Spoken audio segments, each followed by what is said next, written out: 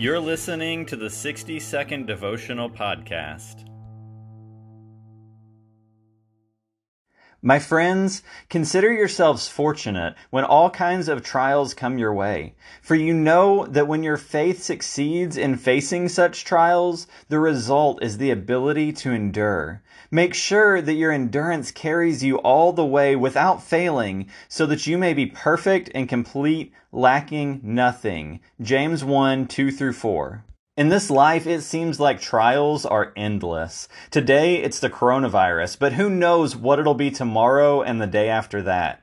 What James is telling us, though, is that we have a hope as Christians that these trials will actually produce something good. The ability to stand in the face of much more difficult challenges. And the more strength we have, the greater our ability to stand in the face of trials, the more complete we become. So when you look out at a world that is full of trials, remember it's creating a strength in you that is moving you one step closer to being like Jesus.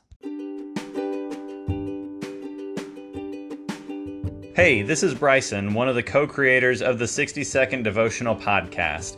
I just wanted to take a quick second to say thank you for listening.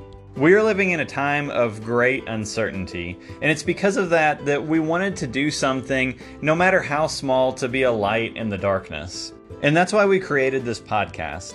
If you would like to help that light be just a little bit brighter, then please consider sharing this episode, subscribing to the podcast, and you can also subscribe to our YouTube channel, 60-Second Devotional. Thank you again for listening, and especially for being a light in the darkness.